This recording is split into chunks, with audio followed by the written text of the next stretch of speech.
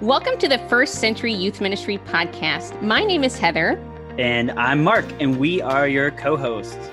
And we're here to take a look back into the Jewish roots of our faith for the way forward in youth ministry discipleship.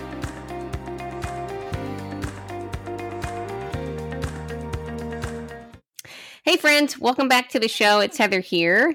I'm leading our episode today. Mark's going to be talking about halakha a little bit further for us. But before we dive into that, Mark and I actually met each other face to face at a Dunn Brothers Coffee for the very first time. What was that? Was that last week or like 2 weeks ago or something like that? Yeah, and I met Rodrigo, and we talked about Daniel Tiger. It was great. Yeah, he met my husband. We had scones and cinnamon twists and coffees, and it was delightful. It was awesome. It was like a no pandemic world for a few minutes. In Iowa, right? That's right. Yeah, in Iowa. It was great. So anyways, that was fun. So for our listeners out there, go pick yourself up a cinnamon twist and go have some fun. Wherever you can get it. That's right. Cinnamon twist as fast as you can.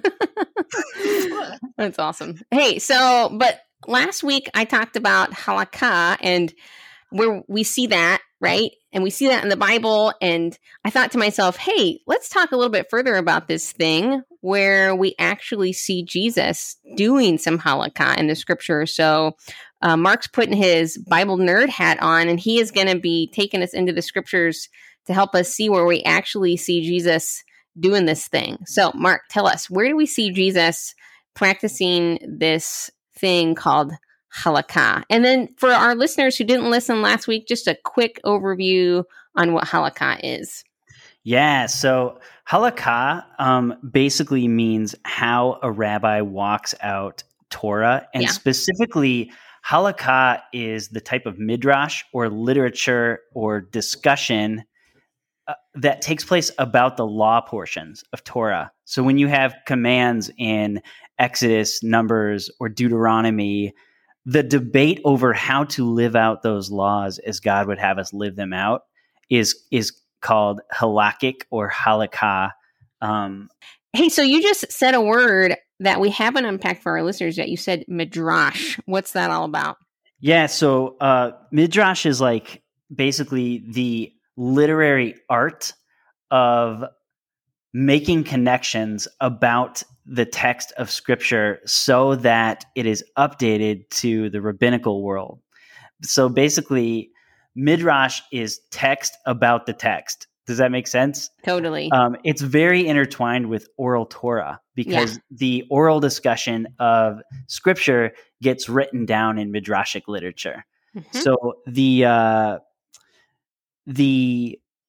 term halakha usually applies to the law portions of the Torah. So the law in Exodus, Leviticus, and Deuteronomy. And then if you ever hear, you want one more term? Yeah. The term Agadah. Ooh. Agadah applies to the story portions. Right. And it's great. We have all these stories about the story. The first time I came across this, Midrash Agadah, there was this story where the people are rebelling in Numbers and God sends a plague, but there's this giant story the rabbis wrote about how death shows up like as a person and he's like taking everyone out, and Aaron's holy. So he walks up and he grabs death by the ear and drags him to the tent of meeting and says, God, you deal with this. That's great. That's awesome. Yeah. So there's all these stories about the story that are really colorful, and Jesus knew a lot of them, right? Yeah. And then there's all this debate about the law as well going on, which we talked about, gets expressed in oral Torah and then written down in midrashic literature. Okay. Sure. That's awesome. We're going to have to do an episode on midrash and on Agadah. But hey, we're halakha it today, so let's do it. Yeah. So to make this really tangible, I wanted to take one spot in scripture where there's been a debate going on about how you walk out Torah for some time before Jesus enters the discussion, and then see what Jesus does with the discussion. So I decided to pick something really uncontroversial, marriage and divorce. Oh yeah, that's super uncontroversial. And today though it's not about whether or not your grandpa should have got a divorce or what to do if your marriage is difficult. It's simply about there's this giant discussion going on, and Jesus enters into it. And if you don't know the discussions going on, you'll actually read what Jesus says completely wrong, right? For sure. So basically, there are a handful of hot button issues going around when Jesus is teaching. And one of them is marriage and divorce. And if you look at like Matthew 31 through 32, Jesus says basically, if you're going to get a divorce, you need to give her, first of all, because men divorced women in Jesus' day, you're going to give her a certificate. And if you don't do that, if you don't give her a certificate, you make an adulterer out of her when she enters her next marriage and an adulterer out of her next husband. So that's super easy to understand, right? No, exactly. It's a quagmire. And if we come across that, we're like, what in the world are you talking about? And how would we ever bring that forward to the modern world, right?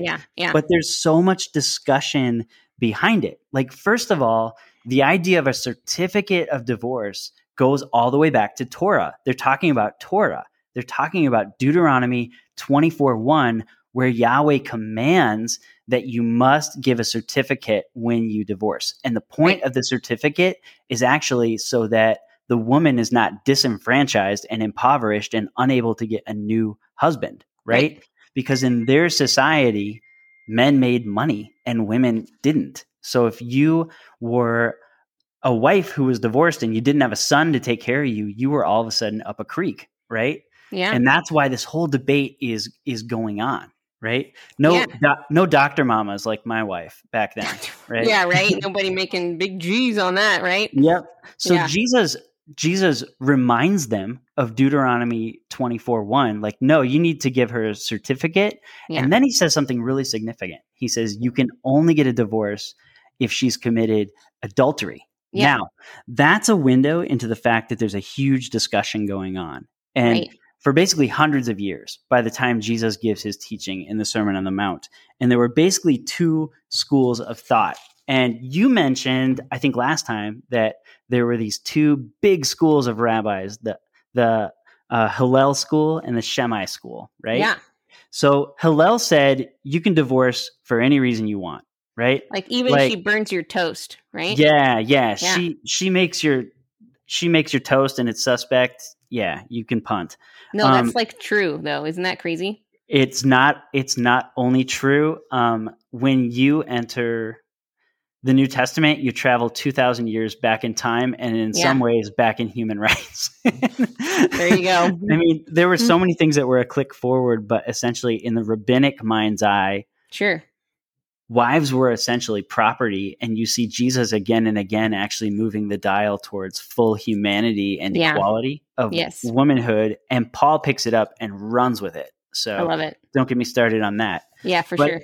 Anyways, Shammai was the opposite. He said you could only ever divorce for adultery. Yeah. And so the question people would have for a rabbi like Jesus is, well, where do you land here? Yeah. Do you land with Hillel? Like whatever reason you need, like if the marriage is tough, you can get out of it.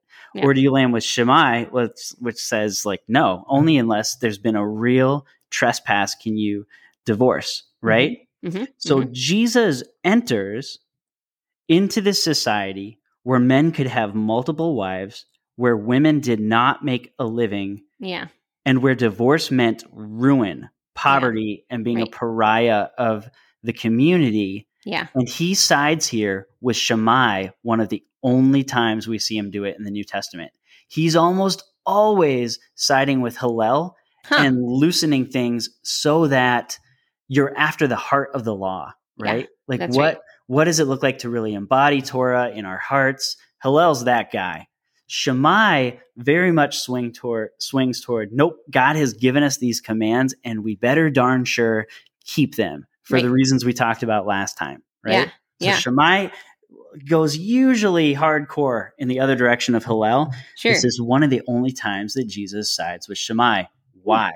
Why does he do that? Tell us why. Because Jesus knows the implications of divorce it's ruin for women in his society. And so out of compassion, Jesus takes the path of Shammai, preventing women in first century society from becoming disenfranchised. Isn't that beautiful? Yeah. And so, I mean, here though, think about coming across that text where Jesus says, no divorce without adultery, and you have to give her a certificate, and then slapping that on any marital concern that your friends are having in the modern world, right? It's actually really dangerous and really, it's not that Jesus doesn't have a high view of marriage. He absolutely does. And it's not that Jesus wants people to get a divorce. He absolutely doesn't. Right. But the reason Jesus says the words he says in this context are to make sure that there weren't marginalized people being created because of men who had power and women who didn't, right? Yeah. So we actually see that there's this whole discussion going on about when can you get a divorce and when can you not. It's not the only place in the Gospels that Jesus has asked that either. It's one of the buzz questions they want to know his opinion on, right? Yeah. The halakha situation, or the halakha discussion being divorce. And also I feel like a halakha discussion that was big during the time of Jesus was the Sabbath, right? Because Jesus was always healing people on the Sabbath, and the rabbis were like, bro, what are you doing? And they would get all upset about it. And, there'd be questions about, different halakhas about, hey, what's up with resurrection? Is there going to be a resurrection? How do you interpret that? These different parts of the law, right? So I made a list. I basically made a list of like, what are the hot button issues that we see everyone seems to be concerned about in the New Testament and then in rabbinic literature, like in the earliest stuff, to decide what to do for the office or for the episode. And me, I went with the most controversial one I could. But Sabbath was on there. Marriage and divorce was on there. Messiah, like who's that going to be and what's that going to look like? Sure. The age to come. When will we enter the age of God versus this age and the age of the full kingdom of God? And when's that going to happen and how? Apparently back then, people love to debate that to exhaustion. And back people then. love to debate that now. So that's what I was saying. Makes sense. Back then. Back then, yeah. Right? Yeah. But these are like big issues. Also, boiling down the Torah into the most important commands, that was a big deal. Like, Hillel actually is very close to Jesus. He says that if you don't do whatever you would not want someone to do to you, then you have fulfilled the law, which Jesus basically says the same thing, but the opposite. Do unto others as you would have them do to you, right? That's right. Yeah. And then Hillel also boils down all of Torah to love God and love your neighbor as yourself. Like Jesus is very much in that line of thinking. So the point is, he's not teaching in a vacuum. Instead, there are these hot button discussions. That's right. And that's why they come up over and over again. It's not that they're obsessed with Sabbath. It's that everyone was obsessed with Sabbath, right? Right. And they were the main halakhic discussions happening in that time because it was so important for people to know and understand how to follow God by following Torah. And so this is, again, like youth workers. When you're thinking about teaching the Bible to students, you got to have at least a tiny bit of an understanding of the discussions happening in the first century. So Mark, thanks for taking us into that place today and helping us better understand one hot button issue that was happening in the first century. Anything else you want to add to the discussion today, Mark? Yes. I want to take 30 seconds to tell you what to do if it's overwhelming to you that all these discussions are happening and you've never heard about them. Let's do Get either an archaeological study Bible or a first century context study Bible. Yeah. They are very good. They're done by Bible scholars, but Bible scholars that really love Jesus. Yes. Definitely get yourself a study Bible and do yourself a favor of reading the notes on the passage you're teaching so that you don't teach it out of context. For sure. Yeah. And then put your own spin on it, which is what we do all the time in the Western world. And that's why we look at the words of Jesus and go, huh? And that's why our students look at the words of Jesus and they get upset by them, or they don't understand them, or it's hard for them to know how to follow Jesus because we're constantly trying to push him into our Western world when he lived in a very Eastern world, in a culture, in a time where things were different, and helping take our students back to that time will help them better understand the Messiah, Jesus, whom they follow. For sure, for sure. Now, Heather, we're getting better at this. Watch this segue. Where would I go if I wanted to like level up in my ability to read the Bible like a first century rabbi? Like, what the heck would I do? Wow, that's a great... Oh, hey, I just thought of something. Hey, there's this place called firstcenturyyouthministry.com.